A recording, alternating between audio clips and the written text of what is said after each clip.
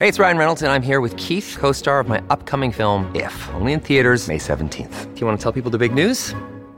All right, I'll do it. Sign up now and you'll get unlimited for $15 a month and 6 months of Paramount Plus Essential Plan on us. MintMobile.com/switch. Upfront payment of $45 equivalent to $15 per month. Unlimited over 40 gigabytes per month. Face lower speeds. Videos at 480p. Active Mint customers by 531.24 get 6 months of Paramount Plus Essential Plan. Auto renews after 6 months. Offer ends May 31st, 2024. Separate Paramount Plus registration required. Terms and conditions apply if rated PG. This episode is brought to you by La Quinta by Wyndham. Your work can take you all over the place, like Texas. You've never been, but it's going to be great because you're staying at La Quinta by Wyndham. Their free Bright Side breakfast will give you energy for the day ahead. And after, you can unwind using their free high-speed Wi-Fi. Tonight, La Quinta. Tomorrow, you shine. Book your stay today at LQ.com. This episode is brought to you by Shopify. Do you have a point of sale system you can trust, or is it a real POS? You need Shopify for retail. From accepting payments to managing inventory, Shopify POS has everything you need to sell in person. Go to shopify.com/system, all lowercase, to take your retail business to the next level today. That's shopify.com/system. Welcome to the New Books Network. Welcome to New Books in History, a channel on the New Books Network. I'm your host, Michael Vann of Sacramento State University, and today I'm chatting with David Veevers of the University of Bangor about The Great Defiance, How the World Took on the British Empire, out with Penguin in 2023. David Veevers is a lecturer in early modern history at the University of Bangor. He read at the University of Kent, where he also completed his MA and earned his PhD in 2015.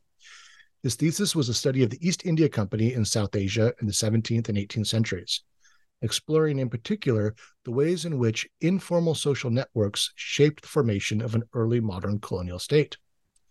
He stayed at Kent to take up the position of postdoctoral associate before moving on to Queen Mary University of London to undertake a 4-year Leverhulme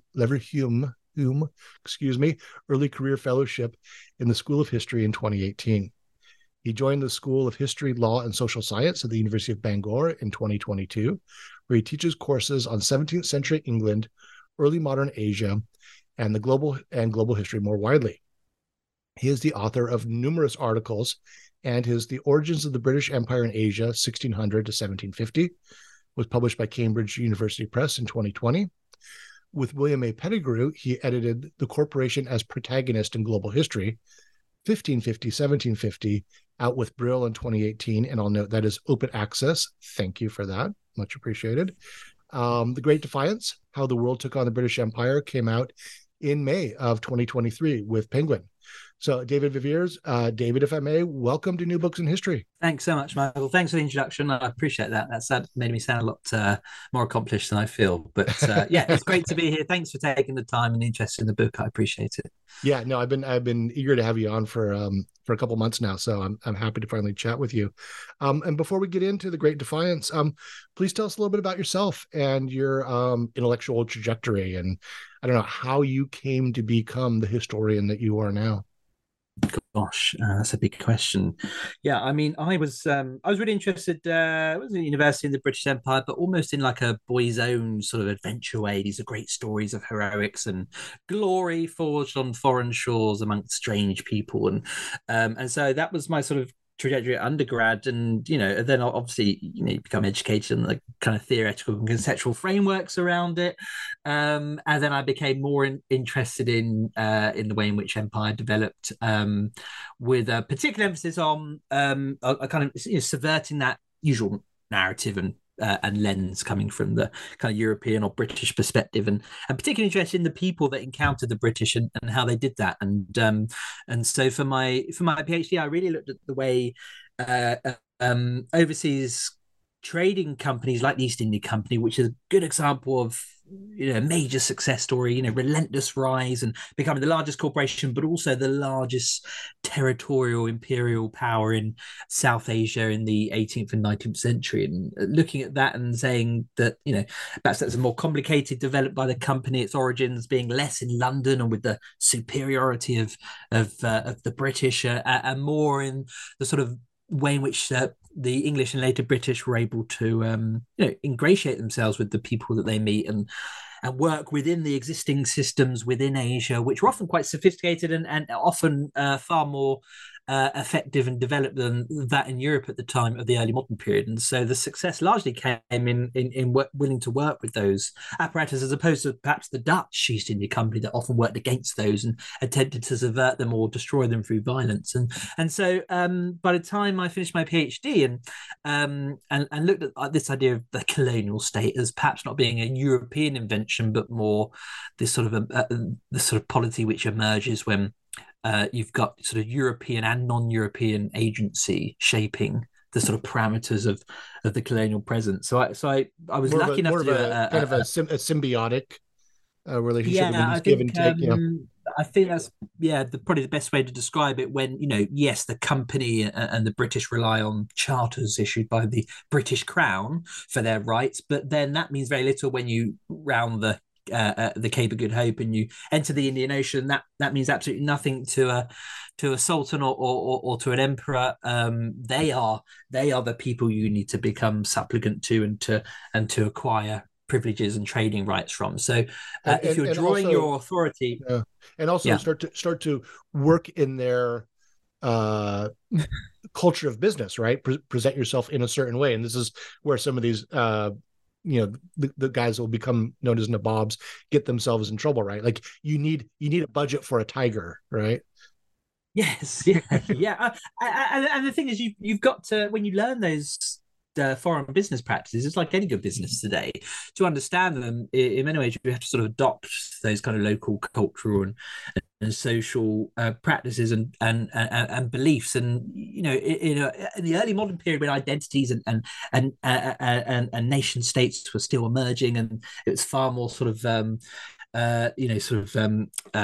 porous than perhaps they are today, that you were able to slip more easily between these different kind of linguistic and cultural borders that were drawn up later in the sort of 18th and 19th century. And so you have this kind of cadre, this group of British officials that aren't quite the Victorian, pith helmet that they will become, but more willing to shed their national and imperialistic skins and immerse themselves in South Asian cultures and societies as a way to acquire the capital, the knowledge, and the contacts to thrive. And so it's looking at that. If we take the origins of the British Empire away from Europe and place them within Asia, within some of these powerful and resilient states and societies, what are we saying then about the origins of empire more broadly?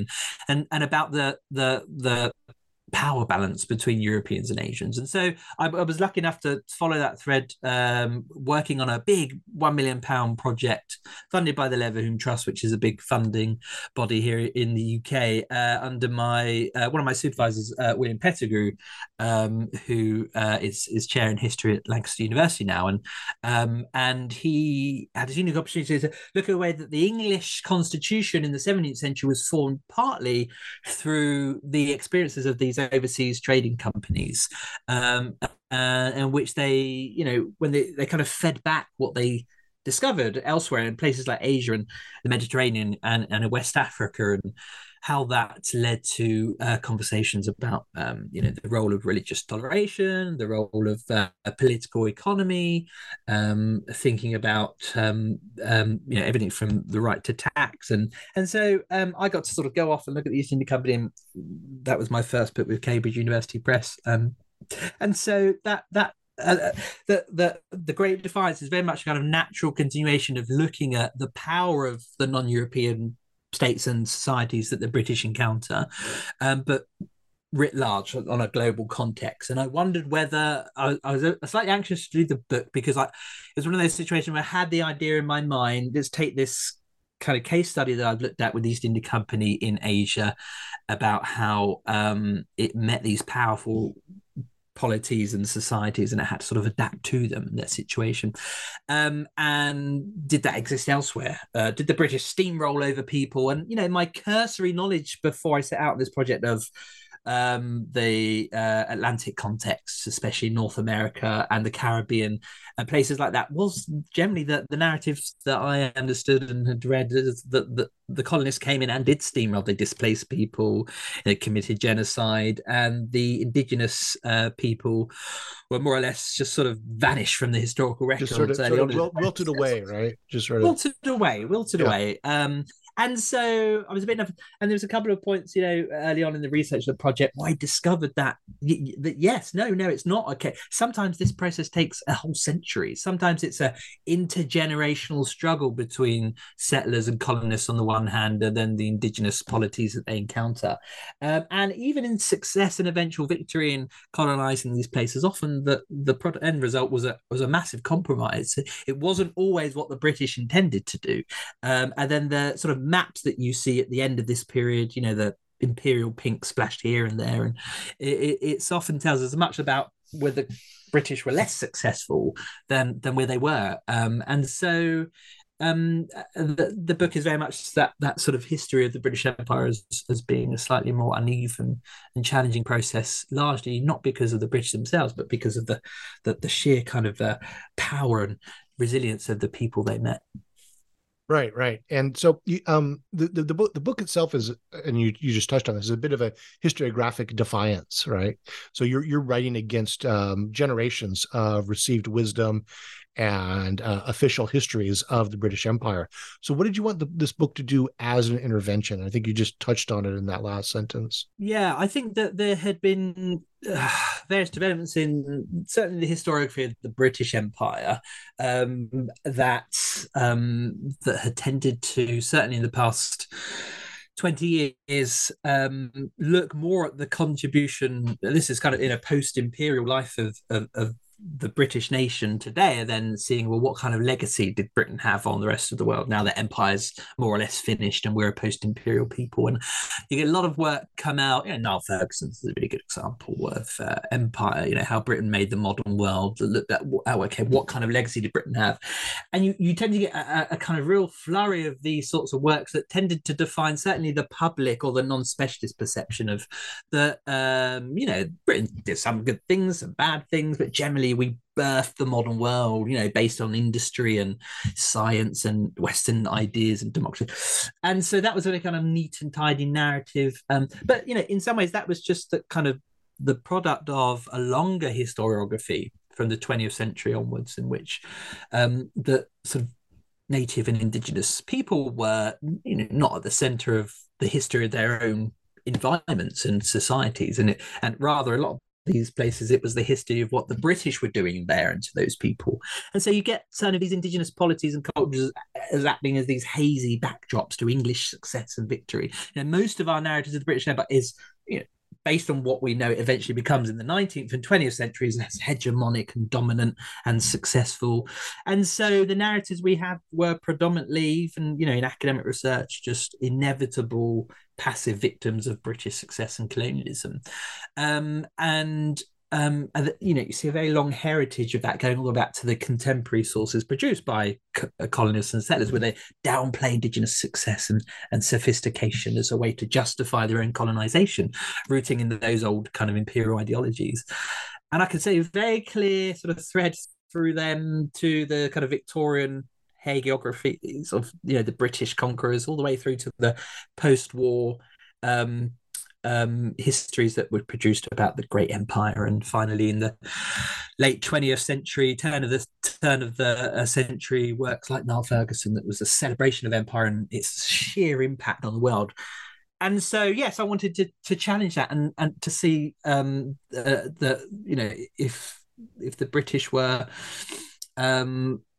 all conquering, and whether it was a case of displacing existing cultures and overawing them with European superiority. And so the historiographical defiance, as you mentioned it, which I've had, is hopefully to show that actually often the English arrived in a very kind of weaker position, and it was only through long struggle, often defeat, and having to abandon these places and colonies, were eventually over 300 years, 3 centuries almost, finally did the British emerge as dominant in some of these places. And that's I think it's a far different history to one that we often get for the British Empire, but also I think it suddenly recenters who's important in this story, and it's not just the British people that went out or the ambitions or agendas that they had from places like London. All of that meant very little once people got there and encountered these powerful societies and cultures, and often tried to learn from them and appropriate what they had. Yeah, and your book forces us to rethink notions of power. And we have these teleologies of, we know what's going to happen after, say, 1820, right? We know Manchester's coming. We know what the fossil fuels are going to be able to unleash, and we know what 1900 looks like. So it's very difficult to get back into 1690, for example. And this is actually a theme that I teach a lot in my world history seminars, is that the European empires weren't started out of power and confidence, but really out of desperation. Getting into boats at this time is scary. There's a good chance you're not going to come back. And the big empires don't have to do that. China decided, meh, it was too much trouble, right? And even the Mughal Empire are ambivalent towards the seas. I one of the ways I teach this with my students is I talk about the difference between the hot dog vendor and the fanciest restaurant in town. The hot dog vendor has a cart and he goes around and finds a parking lot or goes to a sporting event and tries to sell you a hot dog, right? And the fanciest restaurant in town, you need to make a reservation, oftentimes days or weeks or maybe months ahead of time, and you better dress nice to go in there. If you don't have the proper clothes, they may make you wear, make that old stereotype of the restaurant where they make you wear a jacket to go in. Well, that's the Chinese economy. That's the Mughal economy. That's the Indian economy. And the hot dog vendors are coming out of this isolated peninsula on the greater Eurasian landmass and doing the dangerous thing and showing up with, as you point out in the book, some pretty modest offerings. Like we've got some wool, which I'm sure you'll love here on the equatorial. I think that's it's a really annoying analogy because I haven't had dinner yet, and just the way you're talking, I can just hear my stomach rumbling. But also, that's a fantastic analogy because I think that's exactly right. And I think what we often forget, because that theological perspective that the idea that this is inevitable and therefore the English must have started off in this important position. It's like John Darwin, said this kind of equilibrium. But I would argue otherwise. It's not the equilibrium for a very long time, and for the first few centuries, certainly. We have to think of England as, coming out of at the end of the 16th century, especially in the supposed golden age of Elizabeth. There's food shortages, there's inflation. In the early 17th century, England's greatest export, cloth, is depressed and slumped. It's lost traditional markets in Europe. The English crown especially is always on the verge of bankruptcy. Neither James nor Charles I can manage their purses. There's religious division and conflict that will eventually culminate in civil war in the mid-70s. This is a politically unstable, religiously divided, economically depressed place, and it's always raining. And so I think that a lot of people are kind of, like you said, they're going out not from a position of strength and dominance, but rather in this kind of meek position of needing to find or to solve their domestic problems through the kind of wealth of the rest of the world. The rest of the world is doing pretty good, and I think England clocks what its neighbours are doing in the Iberian Peninsula, Spain and Portugal in South America, and in East Asia, and now the Dutch by the end of the 16th century poking around the routes to Asia, and in the Caribbean, South America, and seeing a kind of an opportunity to solve a lot of the economic and political problems. Everything from dumping England's poor and criminal into North America. Absolutely. I mean, that's such an example of desperation. I mean, the only way that colonial project was possible is you've got these desperate people that are going to the New World under one form of coercion or another, be it in chains or economic desperation or religious desperation. those are my people. Those are my Yeah, ancestors. exactly. And it's funny, but when we see, so they arrive in these places, North America is a great example in that condition, and from that position of weakness, and that's replicated in those early years. If you take somewhere like Jamestown in Virginia, where they're starving to death, the colony is just absolutely abysmal for many years, and far from arriving and displacing and taking over, they are reliant on the indigenous Powhatan tribes for their food.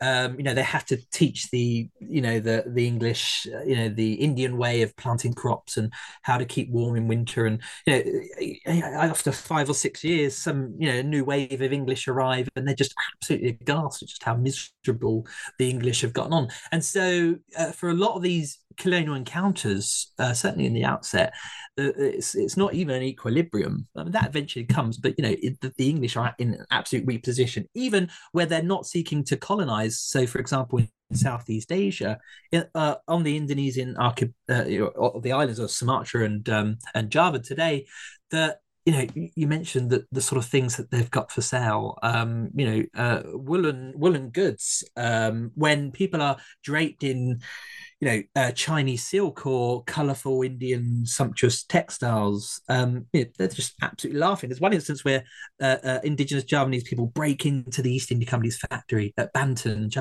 and they don't steal anything. And they're like, what the hell is this? And half of it is spoiled in the tropical sun, and they leave empty-handed. And I just think that really encapsulates those first, the first phase of English colonialism, where it's just a really bad showing for it's embarrassing. As an Englishman, I'm sort of reading through these records going, oh, come on, guys, this is just absolutely embarrassing. It's just, so it's not. It goes back to the Portuguese too. I mean, look at the reception Vasco da Gama got when he got to India, seeking Christians and spices and offering some trinkets there, but that vignette of the thieves breaking into the warehouse in Banton, I'm stealing, and not stealing anything because it's all garbage. I'm stealing that for my lectures, just so you know. You're very welcome. I'm gonna drop that one. So let's get into the organization of the book. What is it, about 14 chapters divided into 3 sections, and it's resistance, hegemony, and survival. And I think you're having a little fun with those heading names, because it's not the resistance that people are expecting, not the hegemony people are expecting, not the survival that people are expecting when they normally pick up a book on the British Empire. So would you explain this organization and what you wanted to get at with that that triumvirate of resistance, hegemony, and survival? Yeah, it's interesting. When I first wrote the book, because it is so kind of chronologically and geographically sort of wide ranging, and the way I thought I'd tie these very different sort of mini kind of flashpoints of resistance and encounter together is through the various people moving between these different regions. And there were lots of people doing that in the early modern period.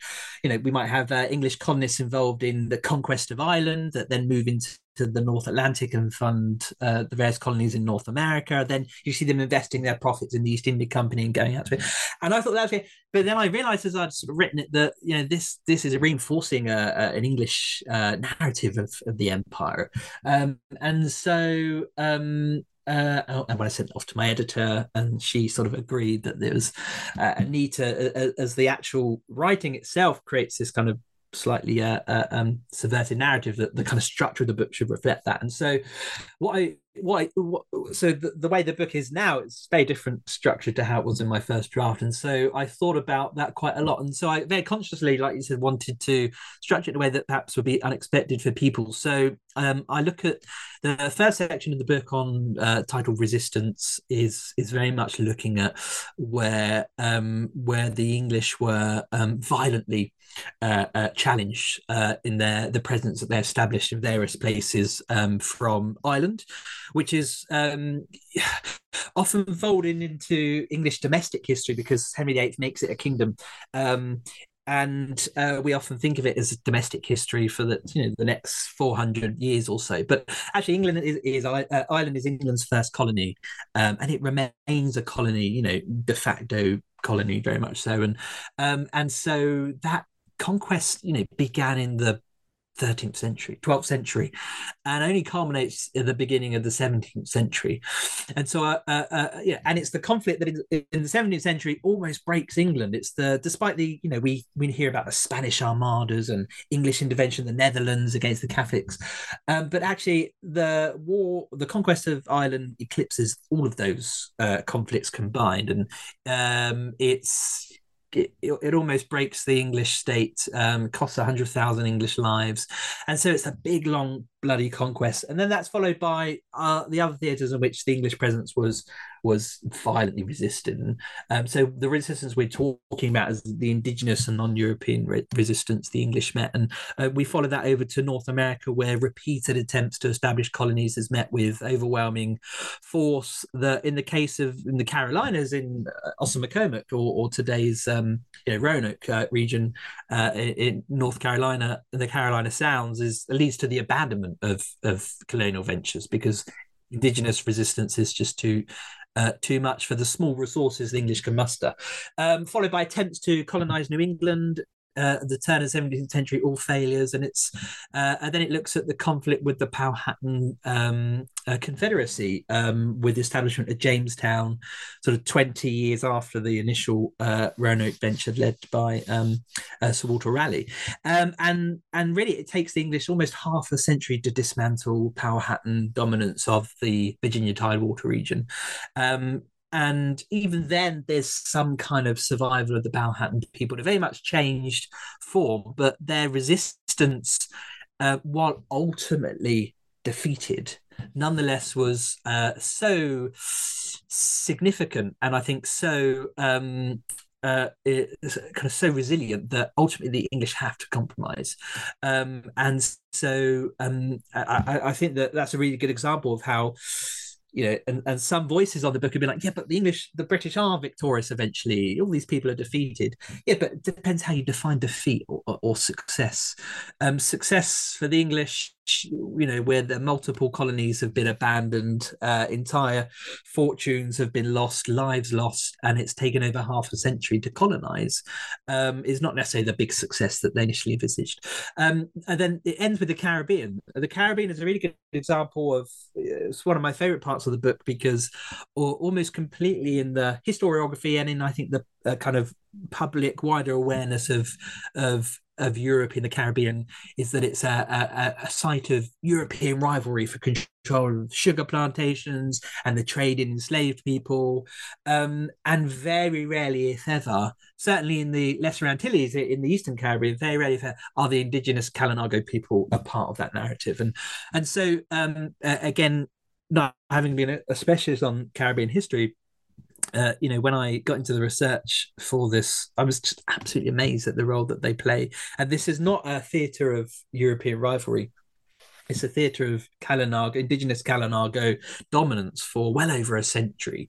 It really is almost 2 centuries until finally the Kalinago are defeated and the survivors banished from the Caribbean and deported to Central America.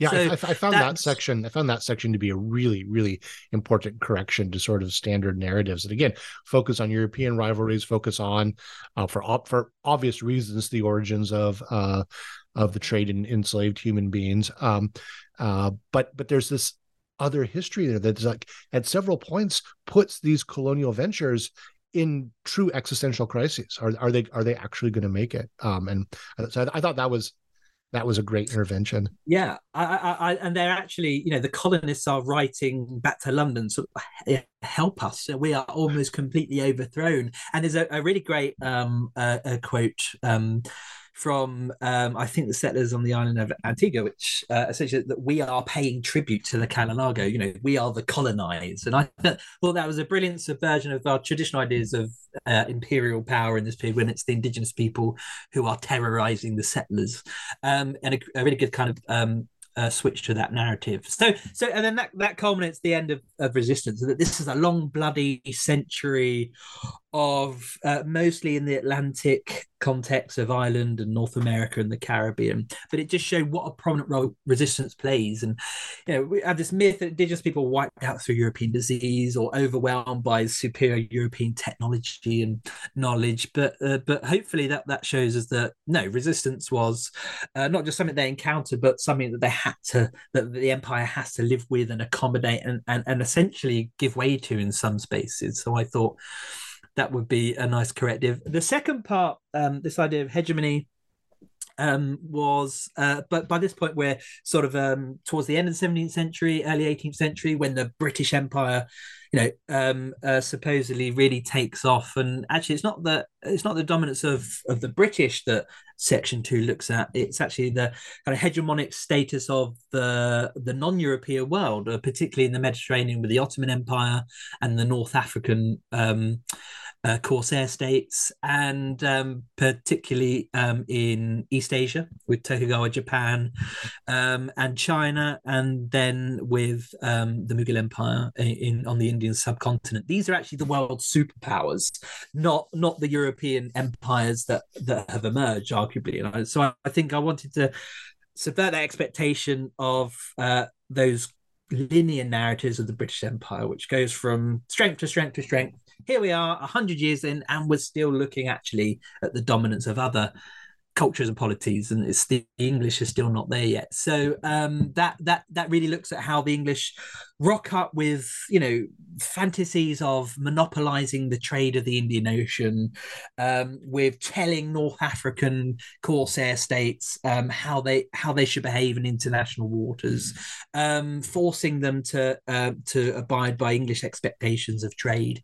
and cooperation, and even in East Asia, hoping that that could be turned into a sort of a silver mine for the English to fund their trade elsewhere. And what you get is, again, another century across the 17th century of trying to learn and adapt to a system of trade, especially in the Indian Ocean, that is thousands of years old, that is really the center of the world, the early modern world economy. And the English are at the bottom of the hierarchy. They're at the bottom of the ladder. They're at the margins of this system, and it's a frustrating process for them. But for the indigenous and non-European cultures and polities that inhabit the Indian Ocean, for example, the English are so marginal, and they're treated like that. And I think that the English shock is met with a kind of attempt that, okay, let's use our superior maritime power here, and it just doesn't work. And they're often pitted, especially the Mughal Empire pits the various Europeans against one another in a kind of display where you have to earn our admiration, you have to earn our respect that you're a serious maritime trading partner, and only then will we allow you to trade in the riches of the Indian subcontinent. Because the Europeans aren't able to import much into the Indian Ocean world, but one thing they do import are their silly European rivalries, right? So Catholic versus Protestant, and then later the various Protestant states, Dutch and English, fighting amongst each other, the Mughals are very skillful at pitting those groups against each other. I thought that was a really, really wonderful insight to this history. Yeah, well, I think we always see that, that especially in the Asian context, that the Indian rulers and diplomats and elites are reacting to the arrival of Europeans. Actually, they're often taking the initiative, and they're the ones setting the kind of terms of engagement, and the English and the French and the Dutch and the Portuguese are having to sort of then rush to accommodate and try and understand that. But there's a great part where the English arrive in the Dutch and the Portuguese arrive in Japan, and the Jesuits are desperate for the Tokugawa shoguns not to realize that Europe is riven by schism, that there are the Catholics and the Protestants fighting, and that actually Spain doesn't control all of Europe. It's split into lots of different kingdoms, and the Dutch are only too happy to let the shogun know all the trouble that's going on in Europe, and actually that the Spanish are not in control of everyone, and the Catholic Church is not dominant.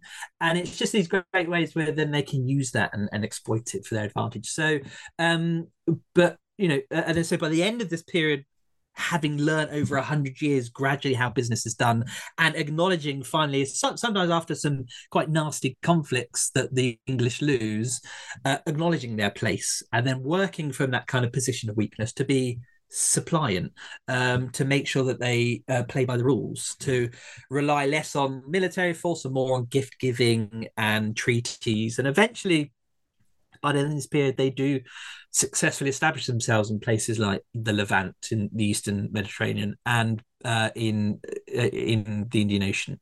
But that's a big trial and error, Persian trial and error, where they are very much, the new kid on the block and have to learn.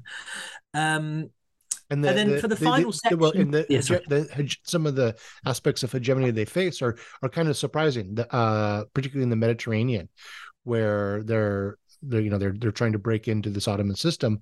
But so the biggest resistance are these basically the Islamic equivalent of privateers, right? This whole series of North African pirates. Could you speak to that and what kind of problems that posed to the English? Because that's when we think about empires and hegemony. I think when we get particularly into the Ottoman Empire and the Mughals and so forth, we might forget that things like privateering, which the Europeans are using, are really, really quite active and quite strong. Yeah, I think that, I mean, that speaks for a particular way that England had to pursue its imperial ambitions, as the English state itself is very weak. I kind of outlined some of the problems. It's really not until the end of the 17th century, early 18th century, where it's got kind of fiscal military muscle to finally project itself. And therefore, the English state relies really on outsourcing its empire and its imperial agenda. And the most common way to do that is by creating trading companies of private investors that are then provided with some kind of autonomy to pursue their trade and on behalf of the crown.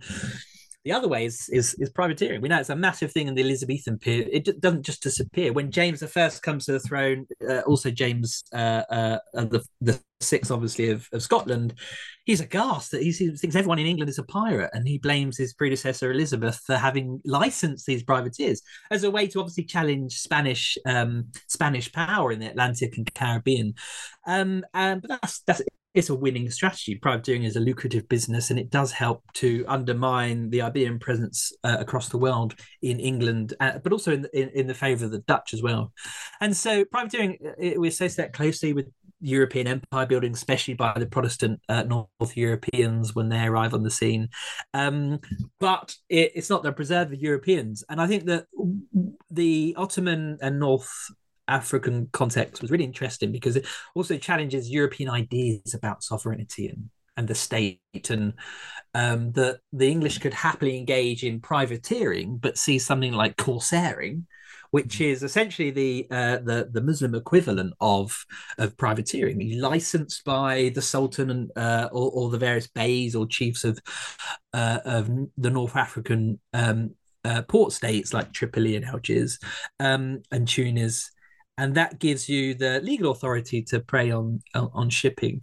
And with not being able to recognize himself as a pirate king, even though James I's colonial and imperial pursuits are largely delivered through English privateering, he refuses to do business with the corsair states of North Africa. He sees these as dens of piracy, and I will not stoop to do business. Also, they are not sovereign states, and I am a sovereign king, so he forbids to treat with them as equals. But the North African corsair states, although they derive a lot of their kind of resources and even their political legitimacy and authority through corsairing or privateering, they, by the mid 17th century, they are certainly statelets, if not autonomous political entities, on the western frontier of the Ottoman Empire. And the English, as they're unable to project their maritime power,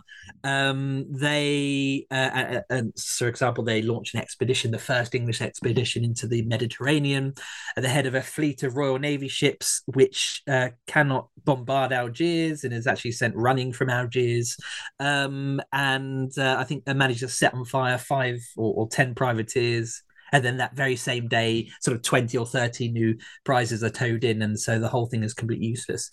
It realizes that if it can't use force, then it has to use diplomacy. And by the end of this period, James I is dealing with the North African Corsair states as equal sovereign states, and so it's a great way to show that how whatever England wanted to do, it very rarely actually achieved, and it had to accommodate the realities, the kind of the realities of power on the ground, but also the kind of geopolitical realities, certainly of the Mediterranean, and through a series of diplomatic missions, the North African beys or chiefs succeed in normalizing diplomatic relations with England, even though James was so aghast and so against it. The rest of Europe are quite scandalized. But by the end of the 17th century, all European states have normal diplomatic relations with the beys, and so I thought that was a great way to show that it's not always just about military force, but the defiance that the English encounter from the rest of the world is often just a defiance of their expectations for kind of political and sovereign superiority. It's the English cannot regulate the Mediterranean; other people do that, and the English have to find a way to accommodate that. This episode is brought to you by Shopify. Do you have a point of sale system you can trust, or is it a real POS? You need Shopify for retail. From accepting payments to managing inventory, Shopify POS has everything you need to sell in person. Go to shopify.com/system, all lowercase, to take your retail business to the next level today. That's shopify.com/system. I really like that turn of phrase, the defiance of expectations. I think that's a brilliant insight there, and also again, just to finish up with this hegemony. So they have to deal with the Ottoman Empire. They have to deal with the economic power of the Mughal Empire. The Mughal Empire isn't really challenging them on the seas. That's sort of for the emperor, the Mughal Emperor. That's sort of on the periphery, and that's not a major area of concern. But they have to figure out how to work economically, and also, as you alluded to, get into sort of the business culture, and present yourself in a certain way. And then Japan's just really, really a non-starter, and the Japanese can eventually tell them to go away, that they're too much trouble. And the same with China. And I thought about comparisons of the English sort of floundering about trying to create some sort of viable economic system in Asia in this age. And I thought about, what I know about the Portuguese Empire in this era, where, everybody talks about the profits to be made from taking spices to Lisbon, but actually the Portuguese in the Estado de India made their real money becoming Asian traders, servicing the Chinese economy, going to Timor, getting sandalwood and selling it to China. And the Portuguese fleet becomes yet another Asian fleet, right? Yeah, I think, and that's eventually down the line by the 18th century, that's where British success lies, in trading between Asian ports and regions. And again, that's not the expectation. The expectation is that they would in Asia they'll find a market for their own goods and then take the riches of Asia and sell them in Europe and become rich. And it's not just that that's not the expectation, but I think what's important for our conversation and our profession is that oftentimes that's not the story that we should be telling.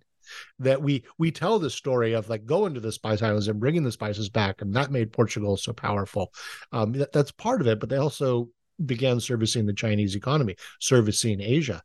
And so I think that your discussion here and the hegemony is such a great intervention for how we teach this, how we talk about this history.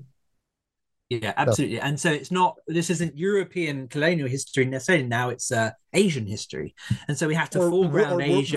World history, how the world is. Or world history or global history. Yeah, absolutely. And so it's that kind of, having to move away from those national lenses through which we understand these. Europeans overseas, rather it's the moment they get overseas, it becomes a global history of accommodation, exchange, and then having to sort of adapt to the kind of the foreign people that you're meeting and the business cultures there.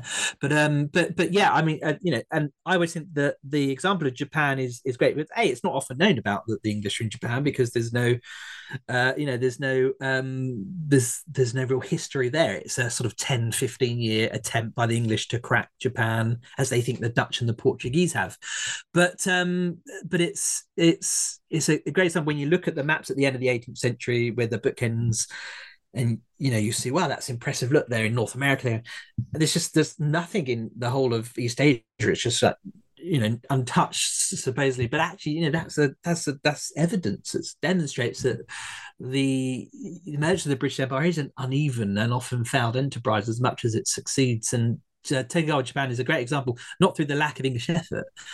It almost ruins them. It does. They have to withdraw because it's completely sapped. The East India Company has to completely transform its strategy and reorientate towards India and the textile trade.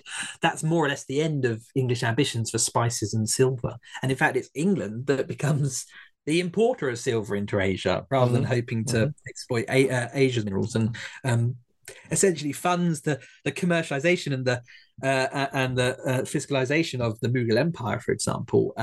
So I think these are lessons that we don't often teach or tell because they're not successes. We often teach the successes, but the failures, I think, can often tell us so much more. Yeah, no, that's a great insight. And then survival, the last section.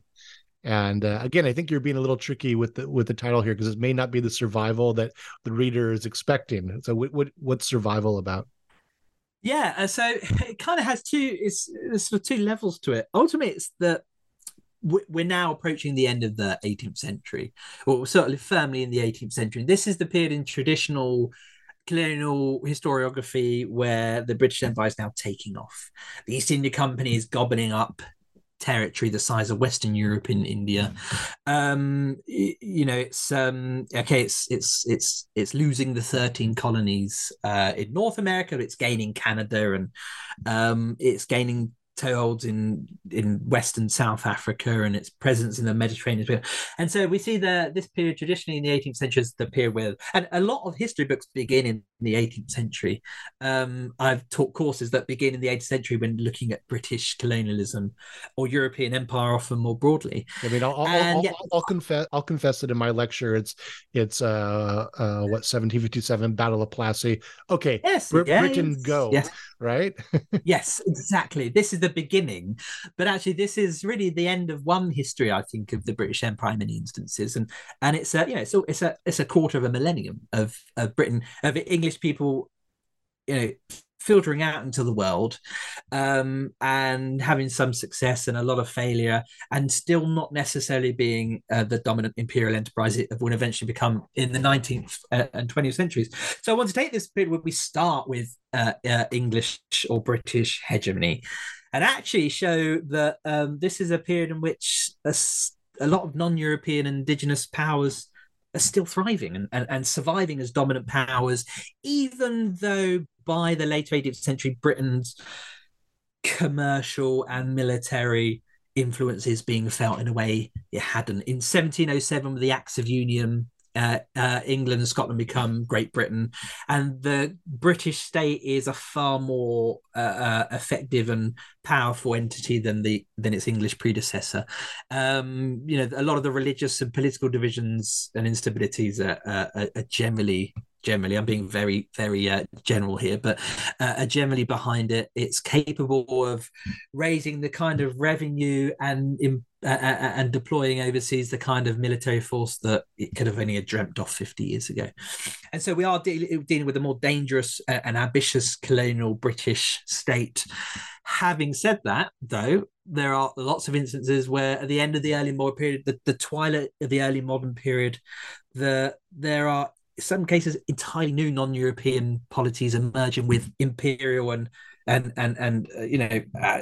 very ambitious agendas of their own in areas of the world like West Africa or India, which we traditionally associate with the British Empire, whether it's the trade in enslaved people to feed its colonies and plantations, which underpin British riches, or whether it's the Indian subcontinent, Plassey, Robert Clive, all the spectacular glory to come over the next century. And so I chose two survivors of the early modern world, those that did not succumb, and far from just not succumbing, in some ways shaped the emerging British Empire in those sort of areas. And other than the Caribbean, that's my favorite chapters to research, certainly, and to write, was the Kingdom of Dahomey in West Africa, which is kind of a quite well known. I think last year or the beginning of this year had a Hollywood film about Dahomey.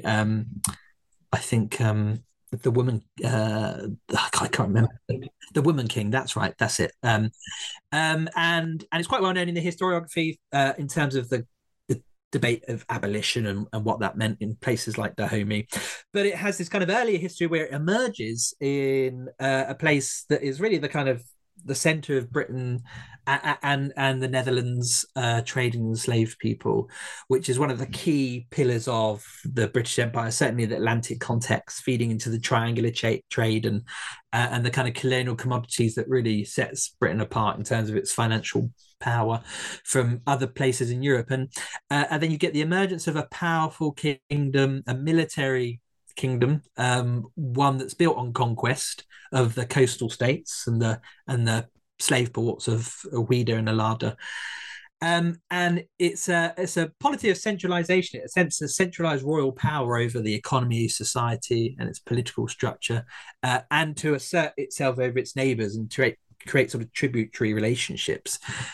And so Britain, in a period where we traditionally see it as emerging as dominant, there are these powers that are emerging too with their own aspirations, and the way in which Britain has to learn, even in the height of its power in the later 18th century, it has to learn to accommodate these non-European powers, even in the twilight of the early modern period, which is not a narrative we hear, obviously, traditionally, even by this time. This is after the victory of the 7-Year War, the First World War, where Britain's slapped down France and Spain and gobbled up territory everywhere. Soon they'll face down Napoleon, and yet they're struggling with Dahomey, a kingdom of West Africa. But that was one thing I wanted to do with Dahomey, this idea of survive British expansion in West Africa. And in fact, it kind of set the parameters of how the British could operate there and operate in the terms of the trade and enslaved people. It's not a triumphant story. These are Dahomey is the king of Dahomey, Agaja, wants to enrich his kingdom through the trade and enslaved people. This isn't the Hollywood story where they wanted to abolish it. There's no evidence that happened, although there are attempts to make Dahomey less dependent on selling enslaved people.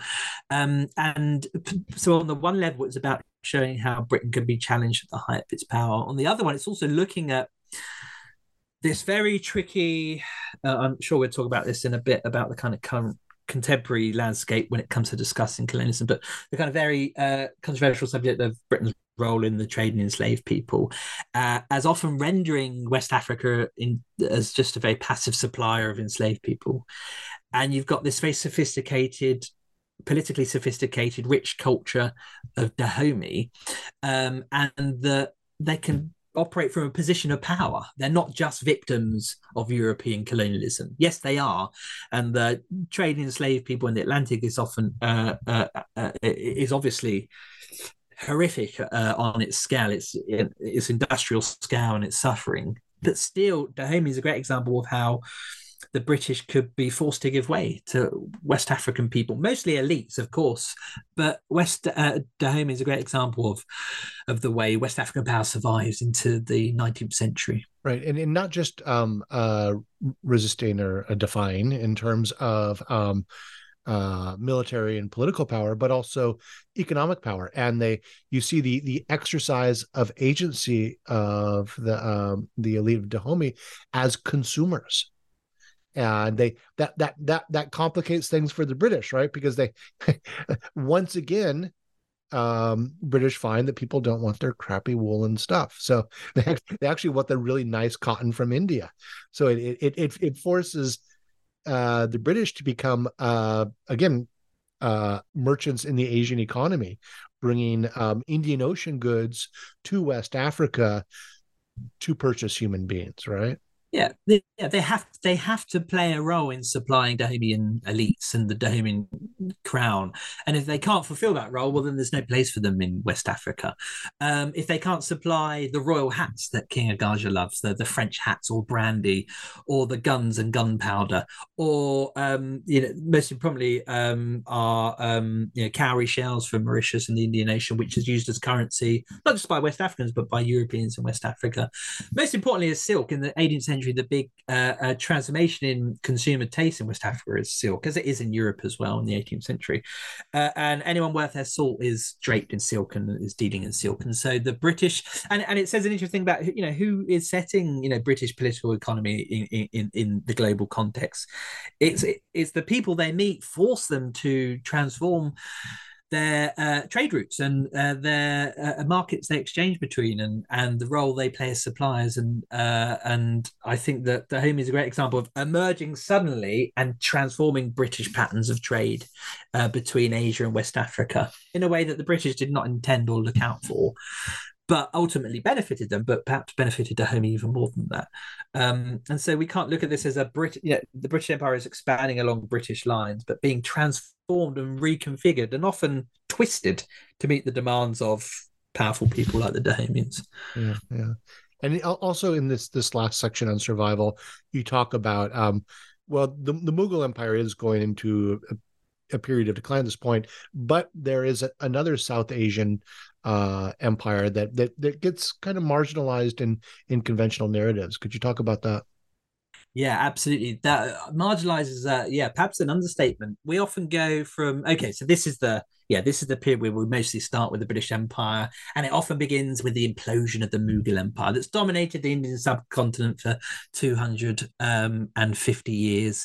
And so our kind of linear narratives we have go, implosion of the Mughals and the rise of the British. Whether they're complicit in that implosion or they benefit from it is a debate for historians over the decades and decades. But that's our narrative, and the British Raj appears and is dominant in the Victorian period and beyond.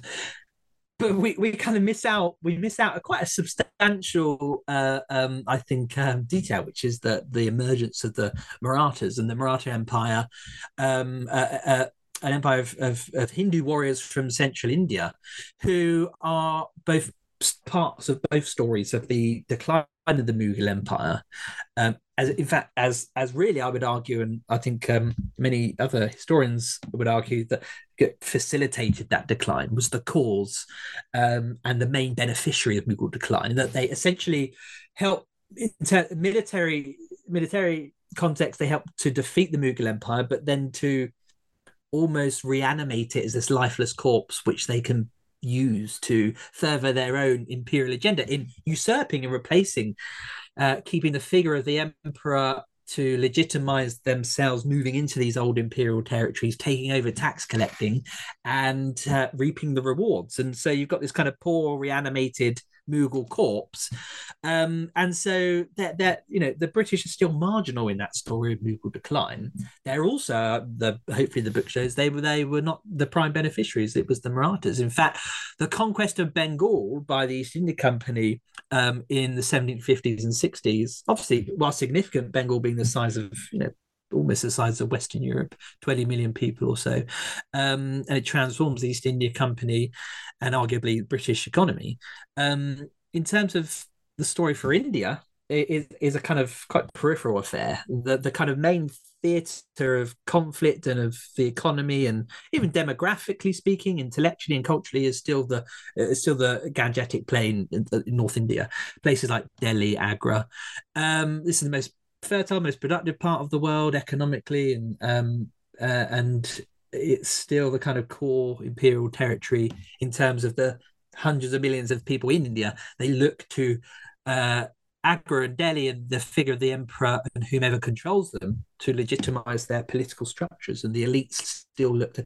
And so no one's looking necessarily at Calcutta or Bengal. That's predominantly a sideshow.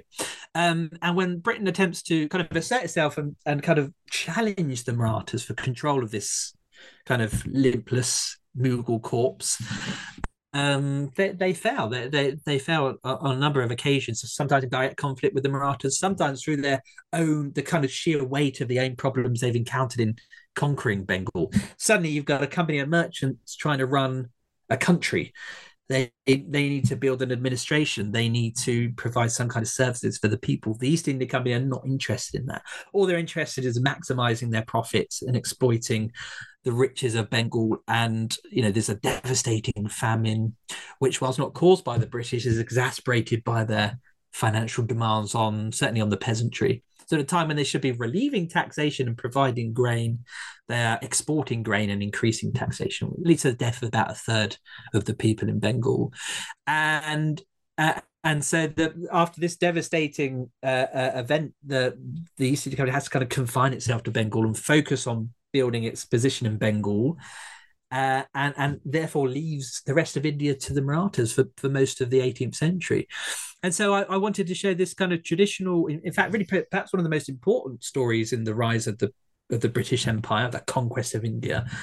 As for most of the 18th century, not being about the British, but rather being about the emergence of this Hindu Maratha Empire, which was really quite spectacular. And some of the people involved and some of the wars involved are really, I think, going to be hopefully completely new to a lot of people who might know something about the topic, but perhaps don't know as much as they thought they did. So I thought that was quite nice. And then you do eventually put me in that box. Put me in that box because even as a specialist, as a South Asianist, you kind of put me in that box before I wrote the book. I mean, the Marathas always figured in my scholarship, and they've always been there. But I just by removing the perspective from Calcutta and placing it in Pune or Agra and Delhi, it just shows the importance of, I think, who you center, whose perspective you center, and what that means for the narratives you're spinning. I think that's a really, really important contribution of the book.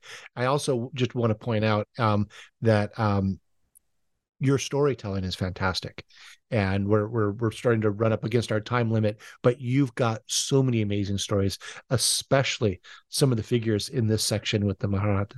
Like the. I mean, if these were Europeans, there would be. These would be spectacular stories would be telling, wouldn't they? If these were Europeans, some of these figures, yeah. I mean, some of them are just so cinematic with the with the leader taken prisoner and then planning this really spectacular escape, and then coming back for revenge and in disguise as a wedding party. I mean, just the book has. We've been talking very, very big picture about the book, but the book has fantastic storytelling and really meets some great historical characters.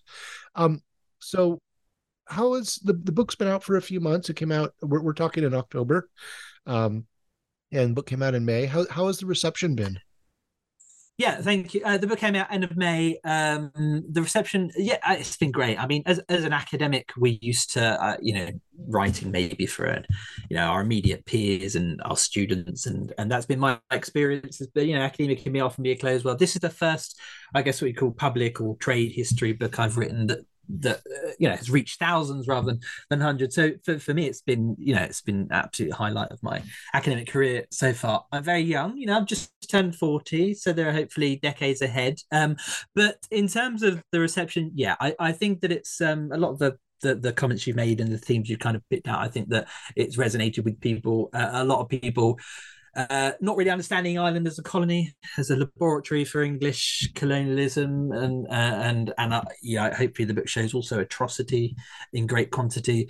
I've got there's been great response about the people of the Kalinago and a real interest in Kalinago culture, and it's resonated with people working on South Asia and especially living in India. So there's Penguins India imprint has released it out there, because I think it's resonated so well. So it's kind of really, hopefully, what it's the global approach I've taken to it.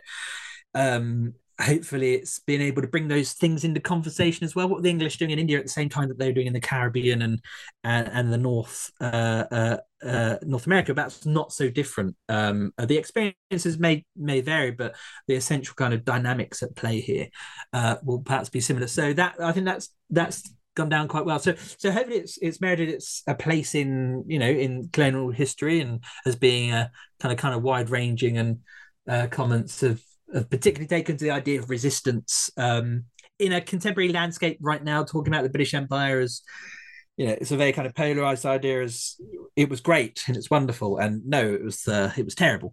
And I think that one of the great things we've got now are this in this post-colonial world that we live in, is that I've got fantastic Indian historians writing on the British Empire. Colleagues across the Irish Sea and Ireland, have been writing about what I'm talking about in Ireland for decades and decades. And so kind of bringing those into conversation more closely, I hope. There's also been obviously some ruffled feathers for the book, and I didn't write the book to please everyone. I wrote the book to ruffle feathers, mostly because I was getting a little bit bored by the flurry of books that were being written by people that wanted almost like a balance sheet approach to empire. Yeah, there's some bad things. Famine bad, but hey, trains and hopefully a narrative of redeeming it. Oh no, the famine terrible, but hey, look at cricket. So I think we balanced that out. Cricket, okay. English law. Yeah, exactly. And so, Malaysian judges wearing wigs. All the good stuff. Exactly. And so I wanted to intervene in that debate, and I wanted to really start from the conceptualization of empire as being based on coercion and exploitation. Empires, for the very nature, cannot be positive forces because they're constructed with the intention to monopolize, to dominate, to control and coerce. And hopefully, certainly the first part of the book on resistance shows that this is like an irredeemable concept that we are talking about. No one voluntary, there's no consent in empire. People do not join empires through consent. They are forced through subjugation or otherwise. And so I wanted to intervene in that debate and naturally also show, which I hopefully have done, you mentioned earlier, but this kind of historiographical defiance is to show that there's a kind of a purposeful project over the past century to erase the voices and the agency of the people I've hopefully foregrounded. It's not that people in the Victorian period or in the 20th century didn't know about these things. They often did. But, the whole world was a static canvas on which the British came in and painted their modern world of industry and Western education and ideas and demand. And so that was the narrative that we inherited and that we have inherited. And so for me, that was a purposeful erasure of Indigenous and non-European people. And so what I hopefully did was to center them and their histories. And so, that's caused some criticisms of the book as showing the English and British as a kind of homogenous flat group who are all out there to subvert and to destroy, and in a way that wasn't necessarily my point, but I wanted to refocusing on Indigenous and non-European people. I didn't give the British necessarily the same amount of consideration and time because there are millions of books that do that. The British are center stage, their ideas, their ideas about political economy, their colonial ambitions and agendas. And I've written those sorts of articles and books. This is a book that consciously came away from the perspective of the British to give more time and consideration to those people who have hardly ever been center of their own histories and stories. So that's the kind of the other one, of course, is that I show no redeeming feature in what the British did certainly in the early modern period, and in a way, I study the early modern period, I think, because it's a really fantastic way. I think when you're a historian of the British Empire in the 19th or 20th century, you can look to the technological achievements of the British or the industrial revolution and its consequences for the world. You could look at the spread of education and medicine, and you can cite those as positive things if you want to. I would argue that they were there largely to benefit the British and only incidentally everyone else. But in the early modern period, you can't. They're not building canals, world-changing canals for the Indigenous people. They're not. They're not spreading education. Ireland is a great example. They're awed by what they see in Asia. Yes.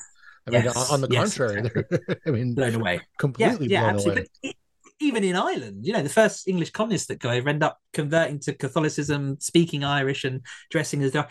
And so there's it's in the early modern period, you cannot adopt that theological narrative, that later narrative of Britain shaping the world and improving it, which so many historians have done. It just defies it. And so I thought that's a great way to say that narrative just doesn't fit. Certainly not for the 300 years at the beginning of the British Empire. You can argue that for the 20th century. That's up to you.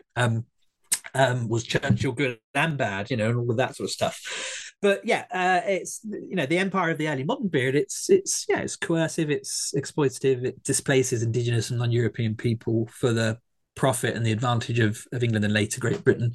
And so hopefully that will help to rebalance the debate slightly. And those critics who call that unfair will challenge me on what I've said rather than what you think is unfair about your own arguments about empire, which just do not translate to the early modern period at all. So yeah, the reception, it's created a conversation, I think, and I think as scholars that's all we can hope for amongst our readers. Yeah, well, I think it's a great intervention, and factoring in Defiance, but also these understandings of desperation and precarity of the imperial project in this era. So yeah, but we just have to look today. If you look at the imperial project of America, for example, which we can often see in front of our eyes, we know it's replete with setback and disaster, and everything from Vietnam to Afghanistan and Iraq and elsewhere.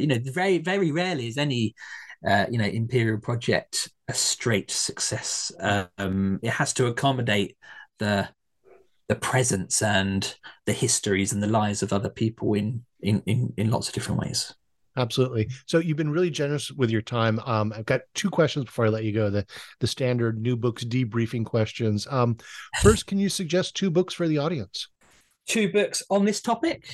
Whatever you want. Two books I'm reading at the moment. Whatever. Yeah, I'll do one of each. Let me see. This week I've just finished Rashid Khalidi's The 100 Years' War on Palestine. Obviously, there's a lot going on at the moment. I want to educate myself on that. That places the wider conflict in the framework of colonialism, settler colonialism, and so wherever you fall on that issue, that's just a fantastic book and a really interesting book to read. I think it's certainly, as a historian of empire and colonialism, it made a lot of sense to me.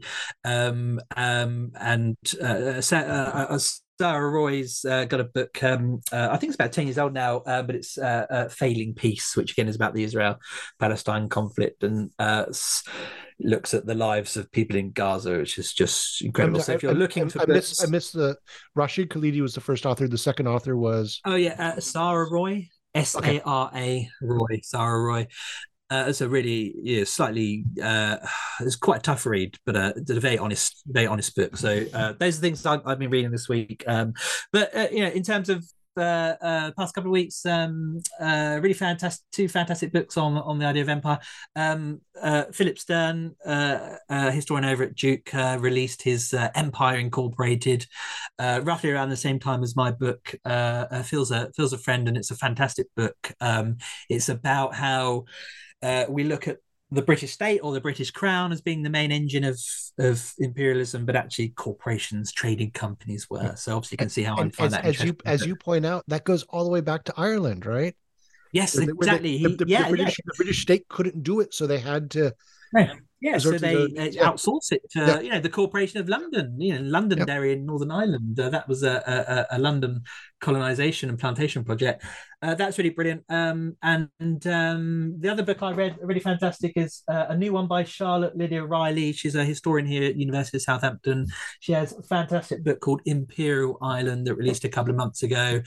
Imperial Ireland is in the British Isles, and she looks at the legacy of empire today. In the late 20th, early 21st century, and how we are essentially living in a post-imperial landscape, grappling with the legacy of empire, but not just how's that going for you? Yeah, exactly. Not just on the world, but actually that empire's impact on our domestic history right now and our politics, and in terms of race and Brexit, the dreaded B word is prominent. So I can highly recommend them for anyone loosely interested in any aspect of empire. They're two cracking books that have come out this year. Great. That's my recommendation. And finally, what are you working on now, and what can we hope to see from you next? Okay. So you told us you got decades more coming. So a decade means years to live, but not decades of ideas. So I'm really interested in sticking with the early modern period, and I'm starting to look at we often think of Europe as discovering the rest of the world. There's been some really interesting work done lately. Caroline Dodds-Pennock, for example, had a book out, Savage Shores, that shows how the rest of the world started to discover Europe as well. It's a kind of mutual discovery. I'm really interested in the various foreign non-European embassies that arrived in Europe from across the world. There's a great 15th century Venice where suddenly, from out of nowhere, an Ethiopian embassy rocks up to Venice, and everyone's freaked out. No idea that the Africans could reach Europe, and that Ethiopia had any kind of global ambitions. And it's the kind of beginning of the Mediterranean engagement with Ethiopia and sub-Saharan Africa.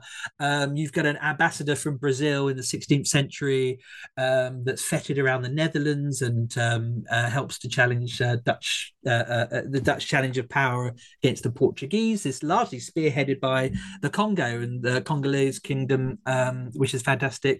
Ambassadors from Persia arriving in England, Englishmen, the Shirleys who go out to the Mediterranean, end up in Persia, fall into favour with the court and are appointed as Persia's ambassadors to England, open up new silk trade routes for the Levant Company and East India Company. So there's this great way in which the expansion of Europe in the early modern period is not always from Europe. It's often facilitated or even begun by forces outside of Europe who kind of pull Europe out often for their own benefit and agendas. So I'm particularly interested in that. The other thing I've got going. But by the way, on that note, and this is a little after your time period, but the first crowned head of state to circumnavigate the world, King David Kalakaua of Hawaii, my home islands, and died. And the first place he went was Meiji, Japan, and then Bangkok to talk to the I remember it was Rama IV or Rama V, who were engaged in defensive modernization, but then made his way through Europe and dined with Queen Victoria and the royal family, and was greeted as a crowned head of state, and was discovering, it's the Hawaiian discovery of the world, and then brought back all sorts of Victorian styles to Hawaii. So the only royal palace on American soil is Iolani Palace, which he built, and it's a Victorian style palace built out of lava rock and mined coral reef. That's amazing. That's an amazing story. Incredible. Yeah. But it just goes to show, it's just, even after decades of, scholarship in world and global history, I think there are still these big entrenched narratives of Europe expanding out into the world that, as successful as our fields have been, have still not managed necessarily to entirely sort of dissolve those of their kind of dominance. So that's good. The other one, a brief mention, is that I'm really interested in the lives of rulers after they've been deposed by the British Empire, and are often, very rarely, this is one of the few redeeming features of the British Empire, very rarely were heads of state killed, but they're often exiled into different parts of the British Empire. And so looking at as a kind of character study of power and the loss of power, and how does one accommodate to that, whilst now living in a new world of kind of British imperialism. And there's some great stories of people often, trying to return and reclaim power. Some do very briefly, some live out their days smoking opium into an early grave. And so this is really, I'd love to do a series of profiles and sketches of these people who've lost, these often emperors and sultans, but even chiefs. And 150 years before Nelson Mandela was on Robben Island, some of his ancestors were there, exiled during the frontier wars of the Cape Colony, and just looking at how you reconcile someone who having massive amounts of power and suddenly being deposed and exiled. Yeah. So well, the Burmese king who was exiled to India. Absolutely. In terms of American empire, the Marcoses who wound up in Honolulu. After yes, of course, actually, my little family history. My mom was the Marcos's realtor after they were they went into exile. And, really? And she secured them a place to rent, an estate to rent, but was never able to sell them a house because it's Honolulu, and the closets are so small. And Imelda had all of these shoes. And so they kept sneering. So anyway, hey, single mom in the 1980s, can't hate on the hustle. Business is Brilliant. I love it. apolitical, but I love it. but it's that phenomenon. I mean, it's happens in the American Empire. So the Marcoses, Lon Nol, the former dictator of Cambodia, winds up in Hawaii. And what do these people do? Yeah, exactly. Fantastic. Oh, I love it. I love it. Yeah, so Well, we'll hey, see. David, thank you so much for chatting with me today. I really enjoyed it. I could go on for another hour, and I do want listeners to know that there are so many amazing stories in this book. It is fantastic for the big picture and makes us do a rethink of the historiography, but it's also just like captivating yarns, one after another. And I had several that I wanted to bring up, but I think that maybe my favorite was Thomas and Philip Warner, which was the story of two brothers, which just is fascinating and just horrifying. Really. So we don't have time to go into it, but readers can get out there, get into this book. I mean, it's just fantastic. So thank you so much for chatting with me today. My pleasure. Thank you so much, Michael. I really appreciate it, and appreciate the words as well. It's really kind. Yeah. So this has been a conversation with David Veevers of the University of Bangor about the Great Defiance, how the world took on the British Empire, out with Penguin in 2023. I'm Michael Vann of Sacramento State University, and this has been an episode of New Books in History. Thank you for listening.